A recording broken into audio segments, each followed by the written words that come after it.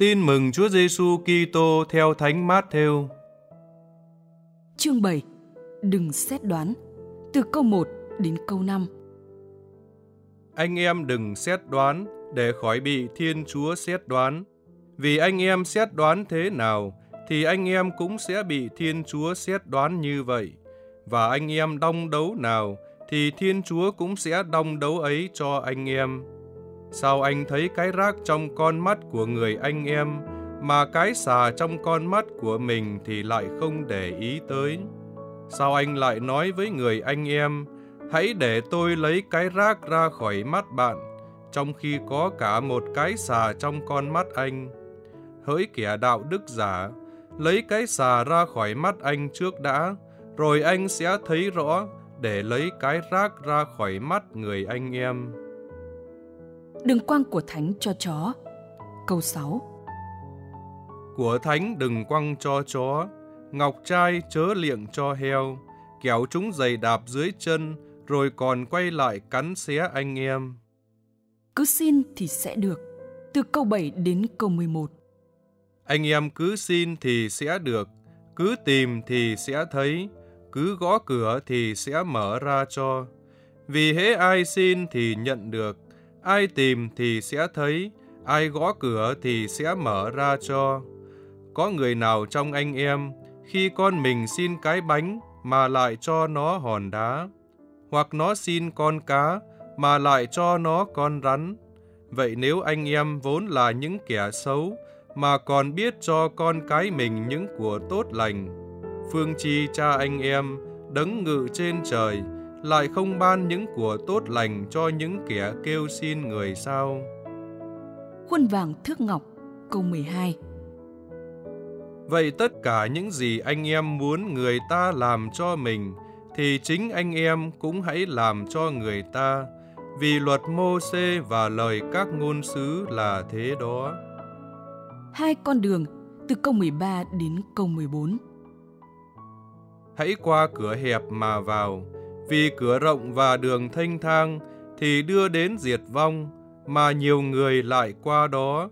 Còn cửa hẹp và đường chật thì đưa đến sự sống, nhưng ít người tìm được lối ấy. Cây nào trái ấy. Từ câu 15 đến câu 20. Anh em hãy coi chừng các ngôn sứ giả.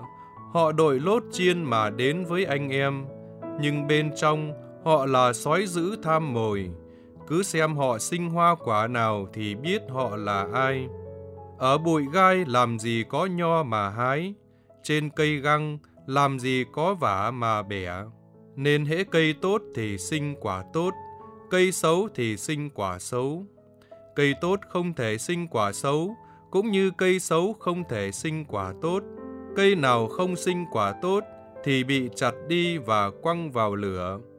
Vậy cứ xem họ sinh hoa quả nào thì biết họ là ai.